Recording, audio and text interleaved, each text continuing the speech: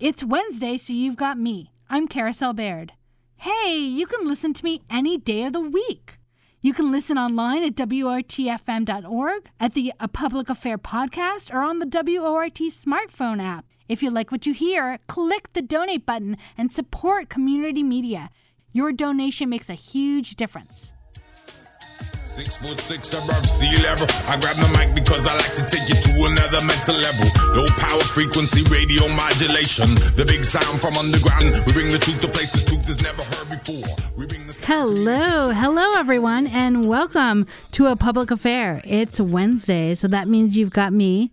I'm Carousel Baird, and I want to remind you, you are listening to A Public Affair on volunteer-powered, listener-sponsored community radio, WORT 89.9 FM Madison. We have a fabulous show lined up for you today. We are continuing our conversations with candidates that are on the primary ballot. Over the last few weeks, we spoke with three of the candidates running to be the next mayor for the city of Madison. And then starting today and continuing for the next few weeks, we're going to be talking with the candidates running for Wisconsin Supreme Court. That's all on the ballot coming up in just a few weeks. Tuesday, February 21st is that election. We're going to get to our first conversation with one of those candidates. For the second half of the show, Judge Everett Mitchell will be joining us. But for the first half of the show, we're talking about the state budget. The process has begun every year. Every 2 years, the excitement.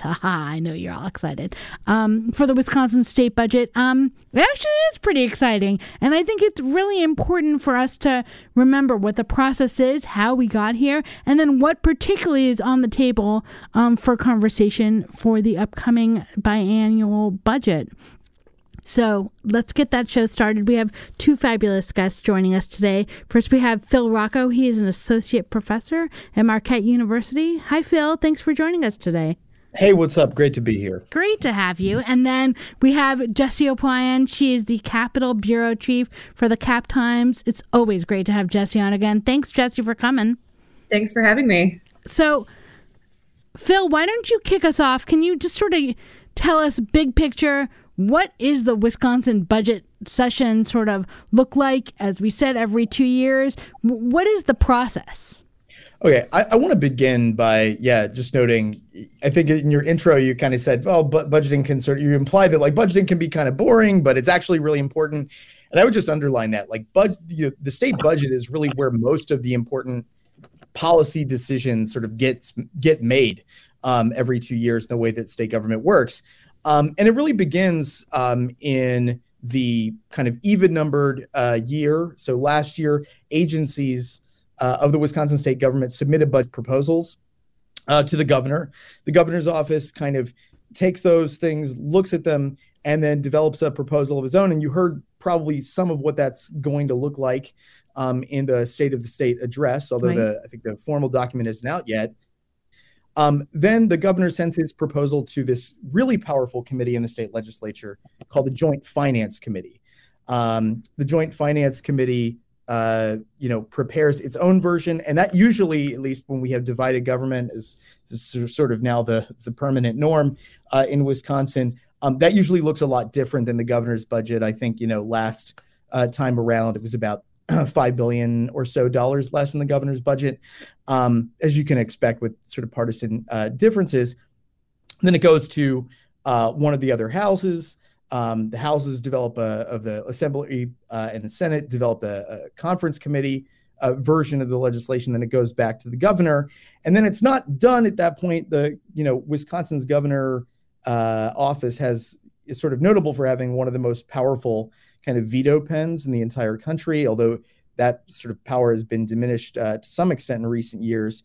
But the governor still has the ability to strike a lot kind of out of that budget before it goes into law. So that's really what we're going to see. And I think the most immediate thing people can expect is after the governor's budget is released, the Joint Finance Committee is going to hold hearings in different parts of the state. And that's actually a good opportunity for people to sort of get out there. I don't think that they've released their calendar for those yet, but keep in mind that's going to happen over the next few weeks to a month.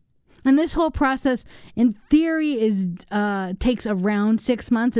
It starts at the beginning of the year, which is where we are, where there's talk, but nothing official put out yet. And the goal is to have this passed by June. Is that accurate?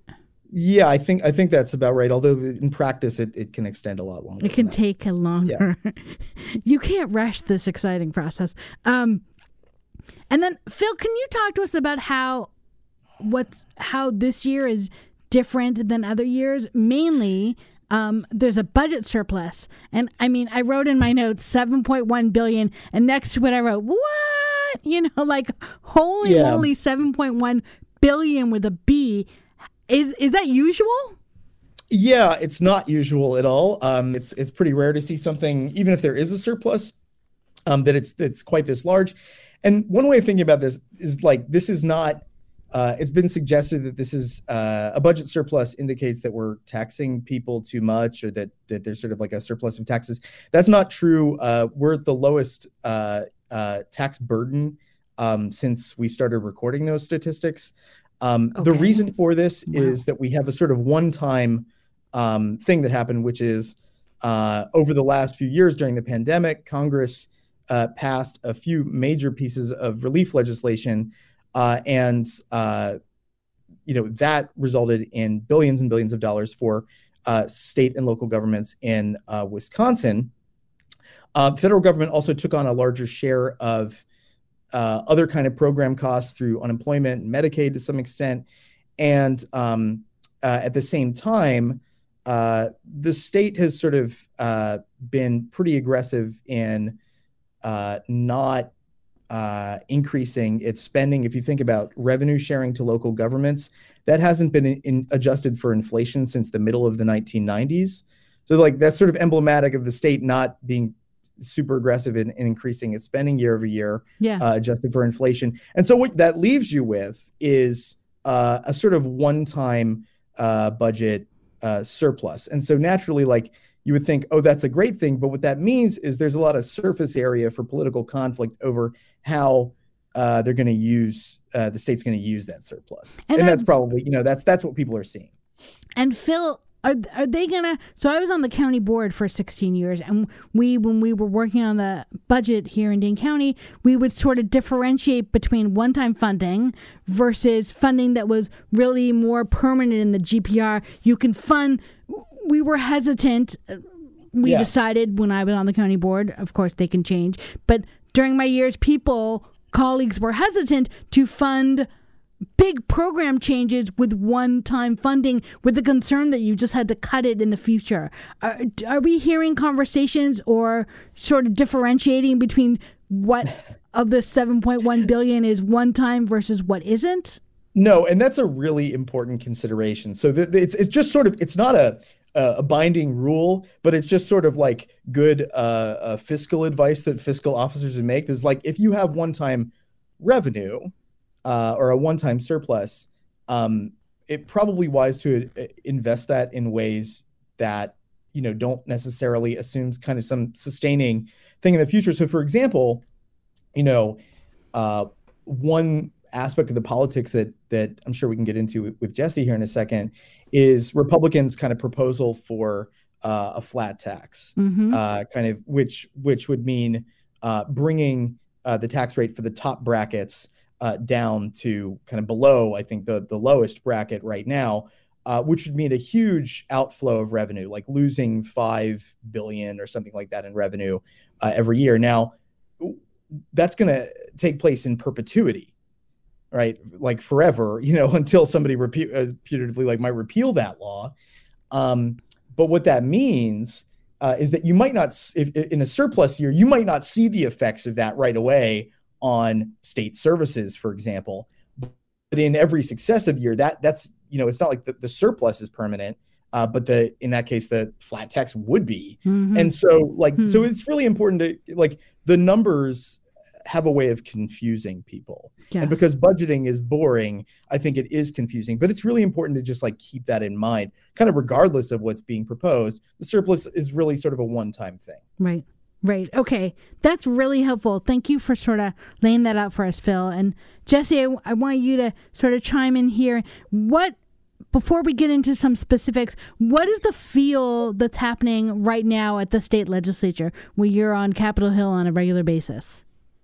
I mean, it's not dissimilar from years past, despite the fact that this massive surplus exists. I think a lot of the same dynamics are at play that always have been in divided government, which is that there's that kind of push and pull between Republicans looking at the pile of money and saying, send it back into people's pockets, and Democrats looking at the pile of money and saying, send it back into programs throughout the state.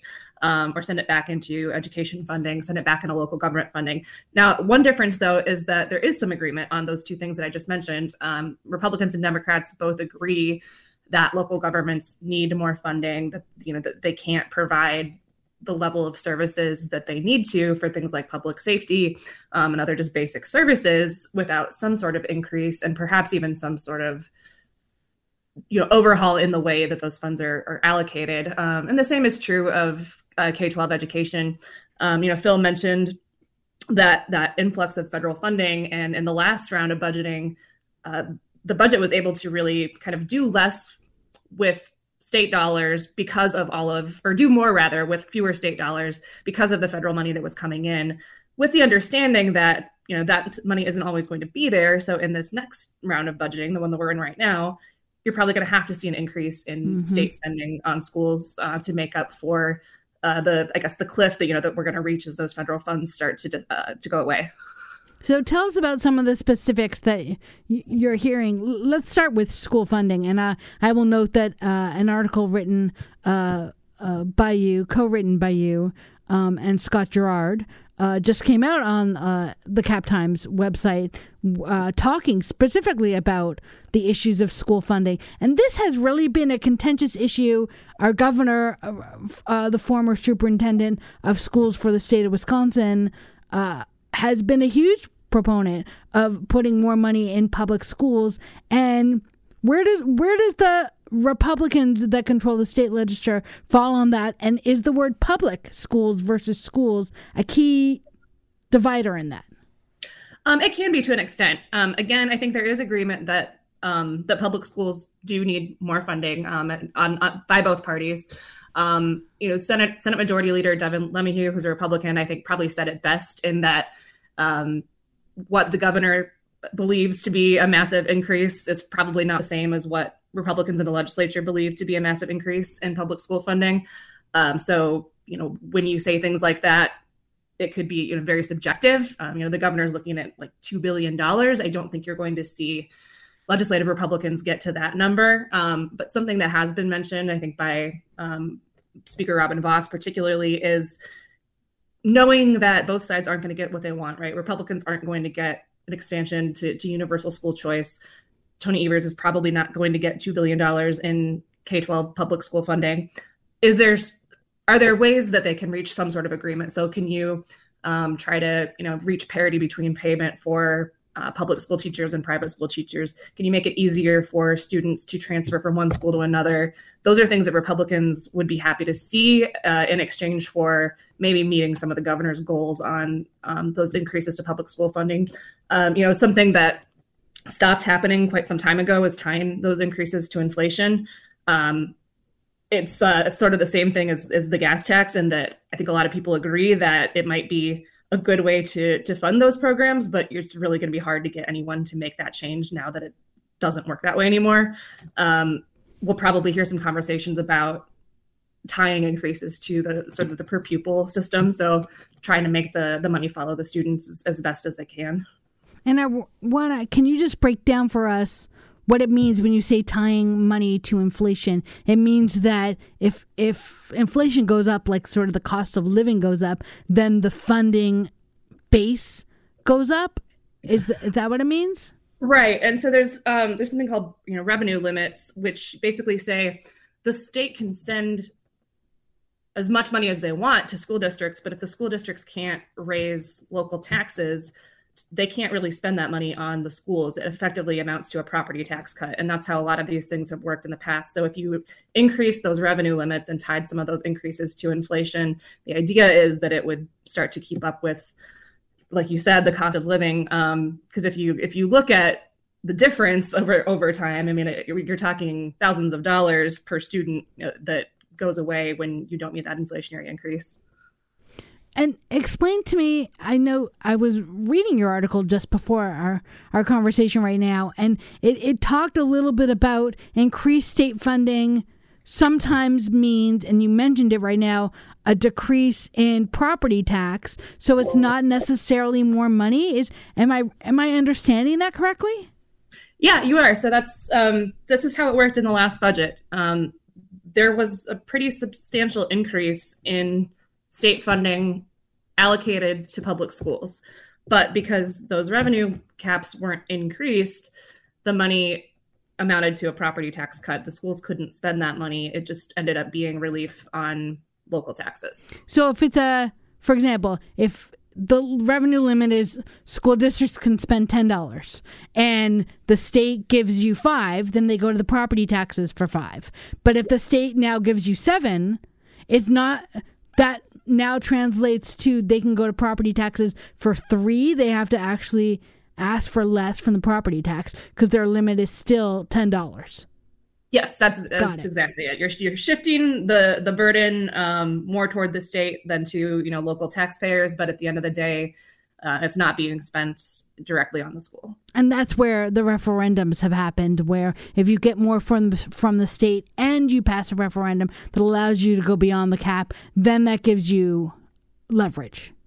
Yeah, and this was in our article. When those caps were starting to be implemented, the idea was exactly that schools could go to referendum if they need to. And at the time, I think people in the Capitol didn't think that referendums would be popular, that taxpayers wouldn't want to vote to raise their taxes. But because of the environment we've seen over the last few decades, they've done exactly that, and they've been doing it in really record numbers over the last few years. Well, and I wonder if that's part of the translation now, is to see both sides of the political aisle acknowledging something has to be done to support our public schools, because these referendums have overall been passing by a decent majority across the state. It really shows that the voters in general support funding for our public schools.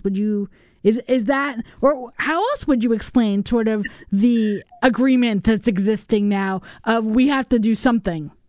No, I think that's exactly right. Obviously, state legislators hear from local officials, so they're probably hearing from their school boards, they're hearing from their county boards, city councils about local government funding, and they're hearing the same thing about schools. But then they can, like you said, they can look at the results of those referendums. They can see, in some cases, it's year after year, the community is voting in support of these things, and you are hearing lawmakers on both sides of the aisle referencing the referendums as a way of saying, yeah, this is probably something that needs to change, in one way or another. Again, it's more of a question, I think, about the dollar amount that they're going to be able to agree on.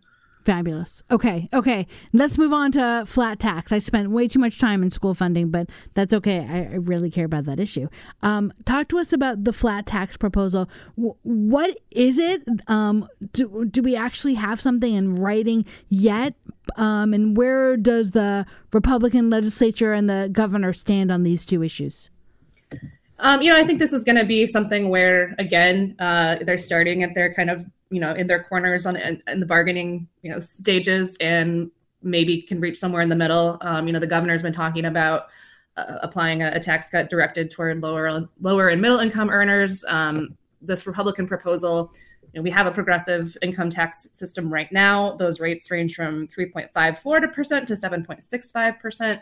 And the idea with this proposal would be to phase it in over a few years to get everyone to two numbers that have been floated about. One has been getting it down to that lowest rate of 3.5, but more recently the conversation's been about getting it even lower to 3.25. It's not something that the governor is going to go for. He's made that pretty clear. Mm-hmm. So then the question is, are Republicans willing to, again, adjust that, find something that they can both agree on? The thing that a lot of Republicans will point out is that there are states around us that are both Democratic and Republican that have flat taxes. So they've been trying to kind of, I think, make that argument to try to get the governor on board, but I don't think he's going to budge on that one. So there might be some middle ground, but that's what we will wait to see and pay attention to over the next few months to see, where that lies out. Yeah, and we saw that happen, again in the last budget. They did get to a point where there was an adjustment in the tax code and a tax cut that Republicans wanted and the governor signed, and we may see that happen again. I think we're just too early in the conversation to have any idea what that would look like. All right, and then Governor Evers also announced when he was doing his State of the State speech, I think just last week, that this was the year of mental health. What does that mean, and how do we think that will be reflected in his budget proposal? Yeah, so the initial thing, I think the most significant thing that he mentioned is he wants to spend at least $500,000 on mental health initiatives. And so a lot of that would be focused in particular on schools providing services for students. Obviously, we all know that the pandemic took a pretty big toll on everyone's mental health. We're seeing increases in substance abuse issues, increases in overdoses. The state just very recently set up a suicide hotline and has received thousands of calls already just in a matter of months. So the evidence is there that there's a problem. The governor proposed that $500 million. Again, Republicans, I think, agree that some funding here is needed. This has always been an issue that both parties agree on, and in theory, that mental health is something that needs to be addressed and addressed in particular by the state. But the initial reaction after the governor's State of the State address was that $500 million was not going to be a number that Republicans could get on board with. So, Phil, I want to turn back to you. Hearing all these specifics, how does it play out now? Can you tell us a little bit more about sort of the tour that happens where people can give inputs, and is there a point where people will be able to see some more specifics of what both sides are thinking about? Yeah, I mean, so essentially we should be hearing fairly soon on the sort of the detailed version of the governor's budget proposal, and then the Joint Finance Committee, conducts these hearings across the state, and that usually takes place in like late February and early March.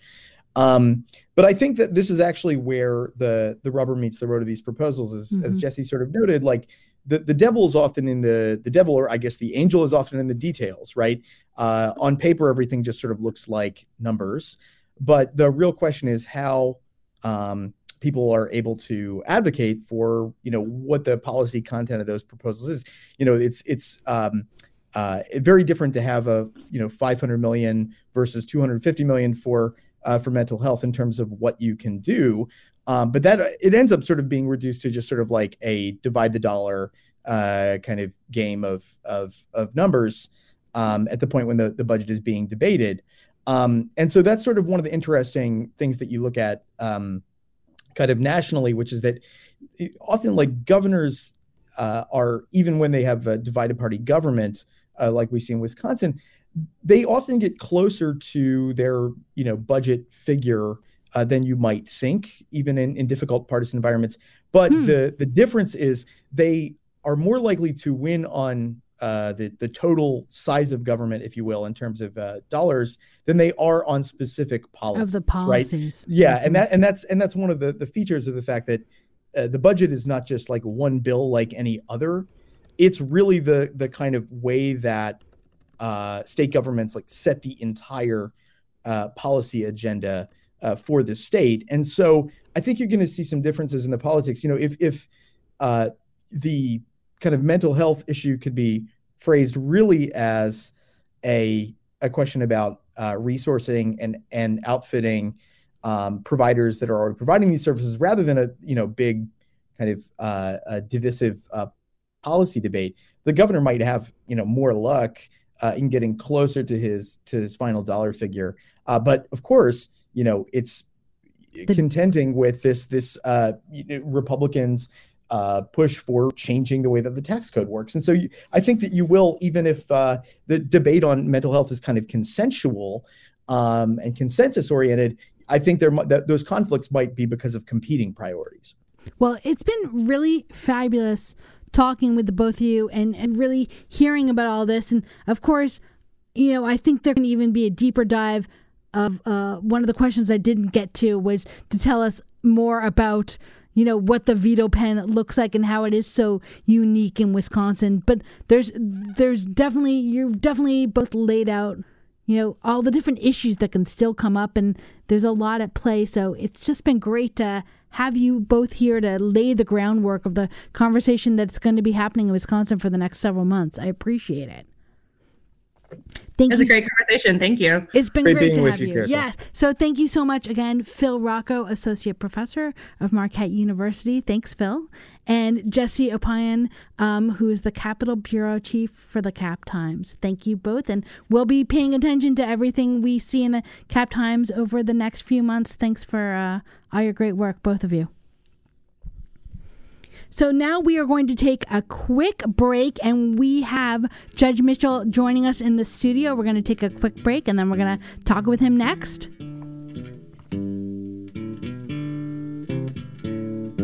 Old pirates, yes, they rob I, sold I to the merchant ships.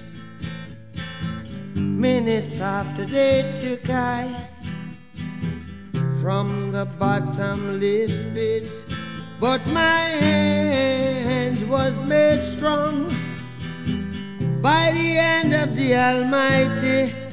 We forward in this generation triumphantly. Won't you help to sing these songs of freedom? 'Cause all I ever have, redemption songs, redemption songs. Emancipate yourselves from mental slavery. None but ourselves can free our minds. Have no fear for atomic energy. Hi, everybody. We are back in the studio singing along to Bob Marley. I hope you were too. I'm really excited to begin our conversations. As I said, we are talking with candidates on the primary ballot.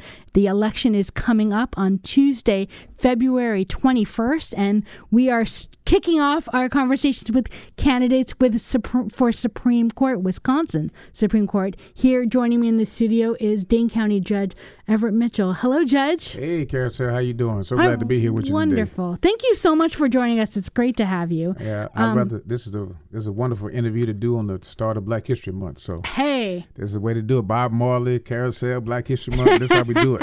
Let's kick it off. Yes. And I want to tell everyone a little bit about you. You've been a judge on the Dane County Circuit Court since 2016. You preside over the juvenile division as well as the high-risk drug court, among all the other judicial duties. And previously, you served as a prosecutor with the Dane County District Attorney's Office, and you're the former director of community relations for the University of Wisconsin-Madison.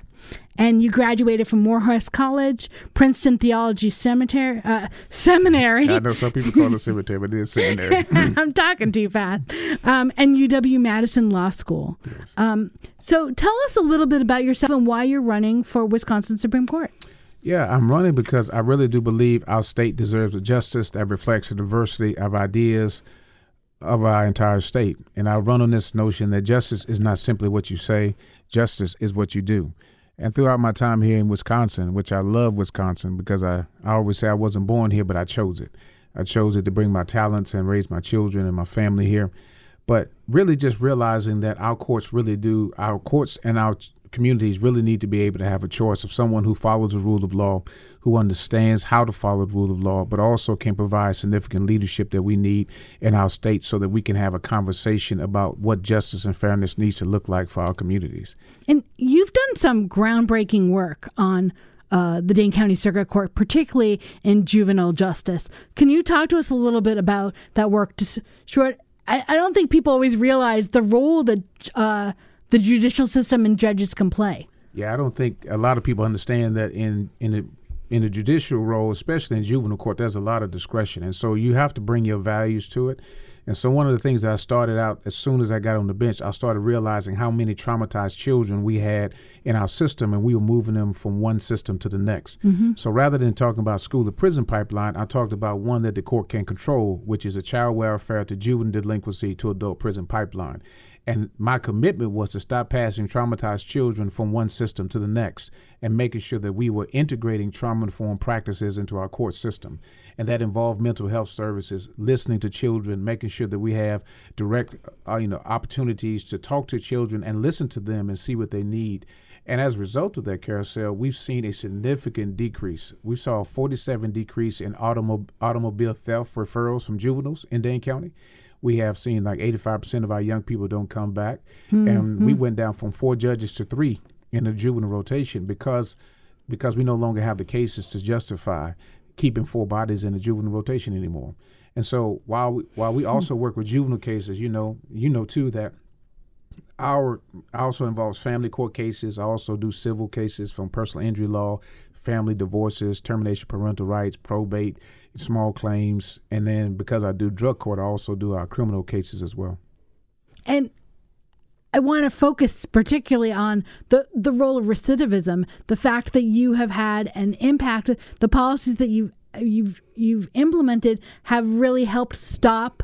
Okay, the youth are before me. These individuals are before me now, but let's make sure this is the last time ever. Yes. What are some of the policies, and how important is it that you had collaboration with other entities? You think so much of 3 separate branches of government and judges are really sort of this silo, but you've created this community feel in your courtroom. Yeah, so, I firmly believe that judges, and statute really does tell us this, Carousel, that statute really says that judges can be in community and should be in community.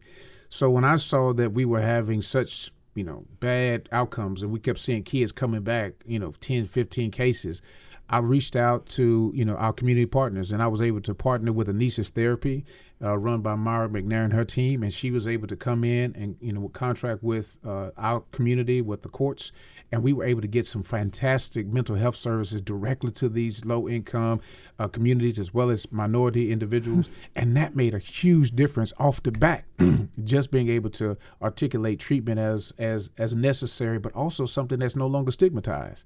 And I sometimes share, with families, I believe in therapy. I believe it's very helpful. I attend therapy. And once I start telling families, your judge also attends therapy, it made them feel like, okay, maybe this is not so bad. Destigmatize conversations about everybody's mental health. I'm in therapy. My kids are in therapy. Hooray. Yeah, hooray for therapy. It's mental and, health. First of all, I want to mention our phone number if anyone wants to join the conversation. We'd love to hear from you. We will be talking with all the candidates for Wisconsin Supreme Court, and right now we are talking with Dane County Circuit Court Judge Everett Mitchell. You can give us a call at area code 608-256-2001, extension 9. And Jade is in the studio, so she'll be able to patch you right up. Area code 608-256-2001, extension 9. I want to talk about the importance. Go ahead. I just want to make sure I finish answering your question about collaboration. Please. So yes. So the collaboration is always with faith partners. It has been with law enforcement, specifically rank and file members. We have school personnel, families. We also partner with a lot of community-based organizations that are trying to do great work. We bring them into the courtroom. We even bring them into the Dane County Jail, where the juveniles are located. We do murals for the young people, so we bring artistic expression. There are opportunities for young people and families throughout the spectrum to really get some of these different services, all toward the idea that I do not want them to end up in the adult prison system. And so it may seem like it's a lot, but when you take a traumatized child who has seen some of the things that they have seen and experienced the abuses that they've experienced, it really is about giving them a different narrative. One of my favorite books is The Brain Keeps a Score, Body, Brain, and the Healing of Trauma. And he said, in order to transform trauma, you have to give them a direct experiences that directly contradicts the narrative of trauma in their minds. And so that's what we do. We try to give them a direct experience that is totally different than what they think the court system is going to be about. And just by listening, we have found so many different pieces that make the court system seem more humane, because I made it my commitment to say the courtroom need not be the most traumatizing place in people's lives. If anything, it needs to just be a place, but not adding more trauma. In fact, taking it away. Well, I mean, I think that's, I must say, revolutionary. I have had, the privilege of being an attorney here in Dane County and have been in, I think, all 17 judges' courtrooms. And I represent disproportionately low-income individuals. And I work very hard just to try and convince my clients that the courtroom is a place where they can be heard. A courtroom, I hope the courtroom is at least neutral, where they feel welcome. And I think all of our judges intend the courtroom to feel neutral, but it doesn't come off that way. And in your courtroom, not only am I not worried that it won't be a neutral place, it has this sense of welcoming. Tell to me about how important it is to have set that up in your courtroom and to make sure the judicial system is something where everyone has a voice that can be heard and part of the conversation. Well, see, this is what I mean, Carousel, when I talk about experiences, like people having different experiences. Like I know what it's like to be in places where people prejudge you. They look at your skin and they make assumptions, or the fact that you don't have income and resources, and they discount you completely, right? And so I've had all of these experiences, from being homeless to being a kid who couldn't read, and not having money and resources like everybody else growing up. When you grow up without money and you grow up poor, you feel the weight of people judging you because you don't have what everybody else has. So when I have power, which is a judge, you have the power to set the environment so that other people don't have to feel like that. So I don't care how much money they have or don't have. They there. And so I want them to know that whatever issue they're bringing to me, however they're bringing it to me, is an issue that I'm going to take a moment to pause, to listen, because sometimes the anxiety that people are experiencing is because they are so afraid that they won't get heard. But the moment you listen, you see all of the anxiety. For me personally, as a judge, I don't use terms like defendant. I use names.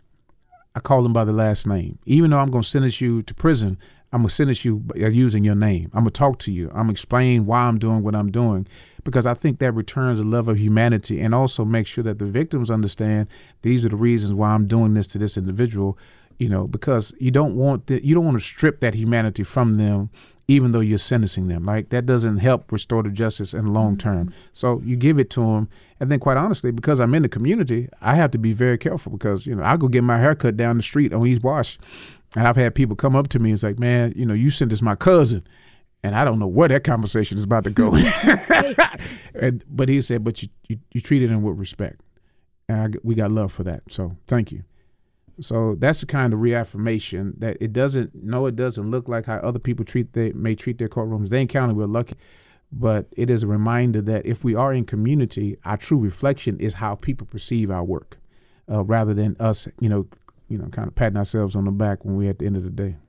So your race for Wisconsin Supreme Court, what do you hope to achieve from the Supreme Court? Are you able to take the experience and the success that you've had on Dane County and share that and maybe implement that on a statewide level? Yes, that's what I think most of our listeners, they think that, Supreme Court just deals with cases. And I'm telling them, no, Supreme Court it's the administrative body for all courts throughout our state. So yes. Whether it's budgeting, setting, judicial education paradigms, making sure that they have committees that are being pulled together to address some of the key issues that are important to our state. So there's a whole litany of leadership off the bench that the Supreme Court is involved in. And that is a place where I think all these different experiences, what has been made possible, I will tell you, Carousel, it's almost like I'm having two races at the same time. It is a race for, our major issues, reproductive choice, focusing on, voting maps and paying attention to voting access. But it's also this whole other community that is concerned about justice and fairness and how people are not treated fairly in courts throughout our state, and how so many communities, particularly like the ones you represent, they just don't feel heard. They don't feel like their cases are being accepted or respected or being treated fairly. So it's like I'm running two races at the same time, where two different priorities are being, manifested as I go through this race. And so sometimes it seems like they're in conflict with each other, especially on the liberal side. So I'm always still trying to find a message that makes sense to understand we have both opportunities to get accomplished, and that's why I'm running, because I can put full energy and effort into what I've done because I've already been successful both on the bench but also in my work in the community.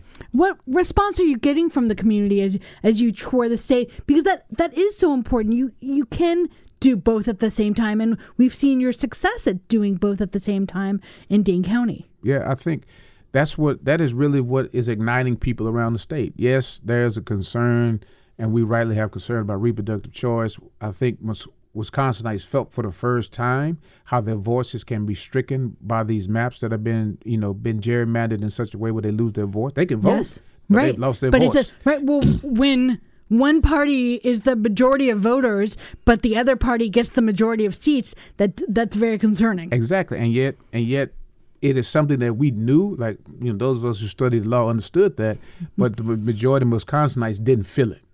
This last election, they felt it, and they felt the pain of losing their voice in their communities and the representation that they've had at the state level for a long time. So it is a reception, and I think what I would love for your listeners to hear is that our state is not a racist state. It is not. I have been so surprised at the many places that I go, many times by myself, engaging voters, talking to them in bars and barbershops and coffee shops, and they have just been so eager to have this conversation. And I don't even ask whether they're liberal or Republican or Democrat. I just start talking. Right. And we have these very great conversations about what you just talked about, an experience that they had that they felt like they were not heard, or their child or their grandchild or their cousins or something like that. And they just wanted to be able to say, will we be able to have a justice that we know and trust will be fair? That's what we want, independent and fair. Can you promise me that, Judge Mitchell? And I said, that's what I've always done, and that's what I always continue to do. And you sort of hinted a little bit at the concerns that I'm hearing from people that are Democratic voters and progressives that see what happens with the last race, where they felt there was racism involved in the election or the loss of Mandela Barnes. Mm-hmm. And I know you know this, but I wonder if our listeners do too. This is definitely part of the conversation when I say, hey, who are you voting for, Wisconsin Supreme Court? Mm-hmm. So how do you address that, where it's sort of the fear of racism that is motivating voters sometimes? So I tell them, man, we can't, liberals can't be about dog whistling. Like, we can't, on one hand, blame Republicans for dog whistling, but we do it the same. Mm-hmm. That's dog whistle. And it's meeting into people's fears. We should be at a place where we are voting for the best candidate and that we need. And quite honestly, it wasn't the ass that brought down Mandela's candidacy. It was a Republican who's bragging about the fact that they were able to effectively suppress 37,000 votes out of Milwaukee by suppressing Latinos and blacks from being able to come to the ballot box. Yep. He was bragging about it, and got a chance to correct it. Went on TV, still said the same thing. It is that intentionality to push down the vote that also costs the ability for that core group not to be able to move into it. So again, I say, if we are truly progressive, we have listened to what Dr. King said, right? We will one day live in a nation where we will be judged not by the color of our skin, but by the content of our character. It is the content of who we are that we should be paying attention to, not the color of our skins. And I always tell people, for those who are afraid, think about Justice Abrahamson. She was the one who gave me my fight in my spirit about being a judge. She was the one that I met with that, when I was just starting out as a judge and I was pushing to get handcuffs off of kids, and they asked me to take Justice Abrahamson back to Madison. And I was just venting. I'm so stressed out. It'll never happen. It's never going to happen. And she reached out, grabbed my hand. Her little hand grabbed my hand. He said, what do you think it was like to be a short Jewish woman running against all men? What if somebody had told her, well, Shirley, women have never done it before, so we just need you to give up. We just need you to just throw in the towel and just say it never. But they're going to come all kind of sexist ass against you, so you just need to give up. She didn't give up, and because she didn't give up, the majority of our Wisconsin Supreme Court are women right now. Regardless of what you think about their ideologies, it's a representation of women and the strength that women have and what they have to be able to access the law itself. That is what I am arguing to our progressive groups, that this is what legacy looks like. Sometimes somebody has to be the first, and you got to be there to support regardless of what history has said in the past. We're talking right now with Judge Everett Mitchell. He's a candidate to be the next member justice on the Wisconsin Supreme Court. If you'd like to join the conversation, we're happy to hear from you at area code 608-256-2001, extension 9. There's a concern. So we've talked about courts being accessible and some people feeling that courts belong to them and some people don't. Mm-hmm. But I think there's also another concern that maybe everybody has of the partisanship of our courts, feeling that courts aren't accessible because a decision has already been made. How do you address that? Do you think our court system is fair and welcoming, or is it partisan? So I always try to separate two conversations. One, a Supreme Court conversation is different than a circuit court conversation. Yes. And okay. But in some ways, circuit court still can be partisan because just depending, people will venue shop because they know what particular judges may rule in particular areas. But I think partisan is a part of what is probably destroying the integrity of our court system in general.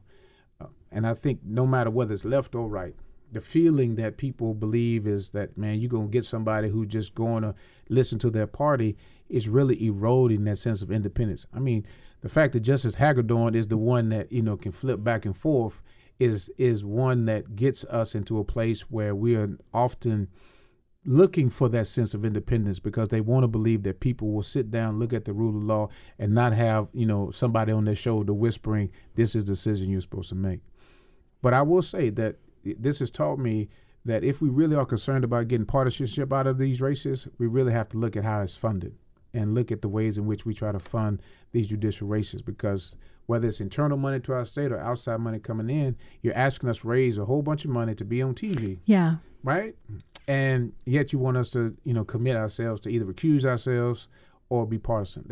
Those are contradictions of purposes. And you need all these entities to be successful, but then you've collaborated with these entities. How can you be objective? It's contradictory a little bit. It is so contradictory. So we have a caller coming in. Susan, you had a question for Judge Mitchell or a comment? Yes, Judge Mitchell, I recently heard you in Spring Green and was very struck by your thoughtful comments and your emphasis on being humane towards others and the importance of that in the courtroom. So I want to thank you for that. It was very moving. Now, I am part of a political group in Mazomanie that meets on a regular basis, and we would like to bring you in as a speaker. And I can't get a phone number for your campaign. So sorry to use up time here, but who can I contact to talk with them about getting you to speak with us? All right. Thanks, Susan. Yeah, Sean at judgemitchellforjustice.com. And I asked this at the end of the show, but I'll take advantage of Susan's question and ask you right now, how can people learn more about your campaign? Yeah, go to www.judgemitchellforjustice.com, and you will find all kinds of articles and publications. My team and I are going to release 20 things that Judge Mitchell has contributed to our state. So you can look at all these different things that I've accomplished and in one little document, so that gives people a sense of when we ask about leadership, what that looks like. You have concrete examples of what that would look like. And when I come to Mazomanie, just like I did for Spring Green, we'll have a great conversation about what justice and fairness looks like and, the role of what the courts can become for our communities. Fantastic. It looks like we have another caller coming in. Fawn, you wanted to join the conversation? What are your thoughts, Fawn?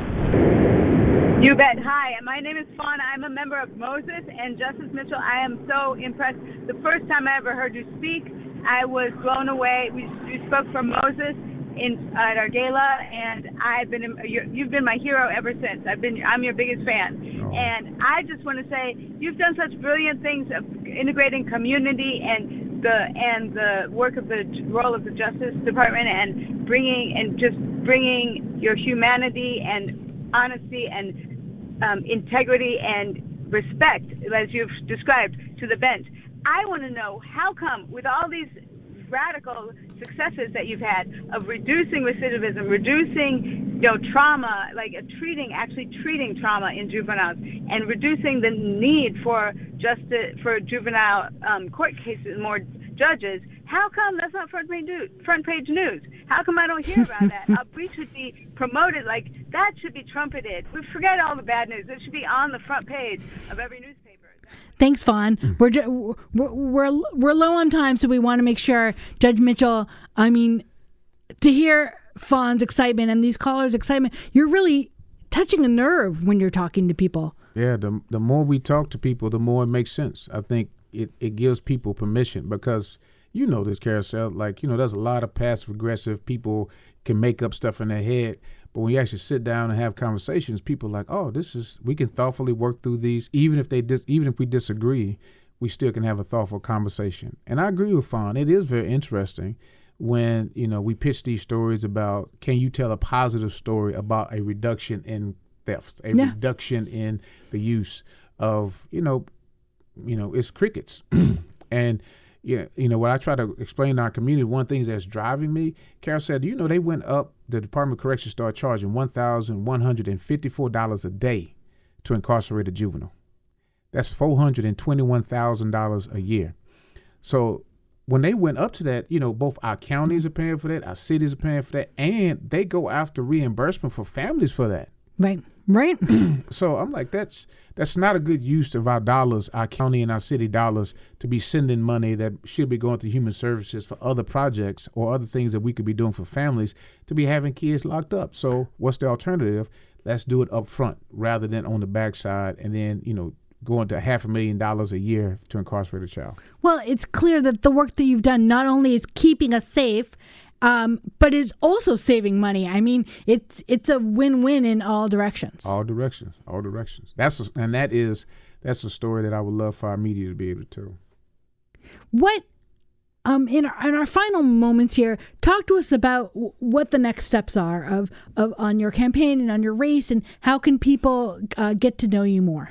Well, we're going to start posting videos on our social media profile. We're not going to raise a whole bunch of money like my other opponents to be able to do that. So it's going to be important that we get our message out, use digital media, social media, to make sure we hit our messages every place.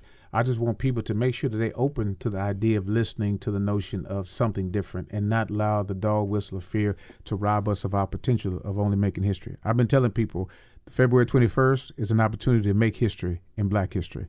So I'm looking forward to continue to represent our state and giving our state a different vision of what they've seen in the past. We're going to move forward, not backwards. Well, it's been fabulous. It's quite an honor. Thank you so much for joining us here in the studio. Thank you for all your work, and I hope you have a wonderful Black History Month. There are lots of things on your upcoming agenda, I'm sure. Yes, it is. I'm excited. Well, that's wonderful. Thank you again so much, Judge Everett Mitchell, Dane County Circuit Court Judge and candidate for Wisconsin Supreme Court Judge. Election is coming up on February 21st, Tuesday, February 21st. Thank you, everyone, for listening. Again, you are listening to WORT 89.9 FM Madison. Next week, we will continue our conversations with other candidates running for Wisconsin Supreme Court. A huge thank you to Jade and Shally for getting this show together, and we'll see you again next week, everybody. Thank you, Wisconsin. Bye-bye. We come and listen and support it. Live and direct, we come and never pre-recorded with information that will never be reported. Disregard the mainstream, media distorted. We come and listen and support it.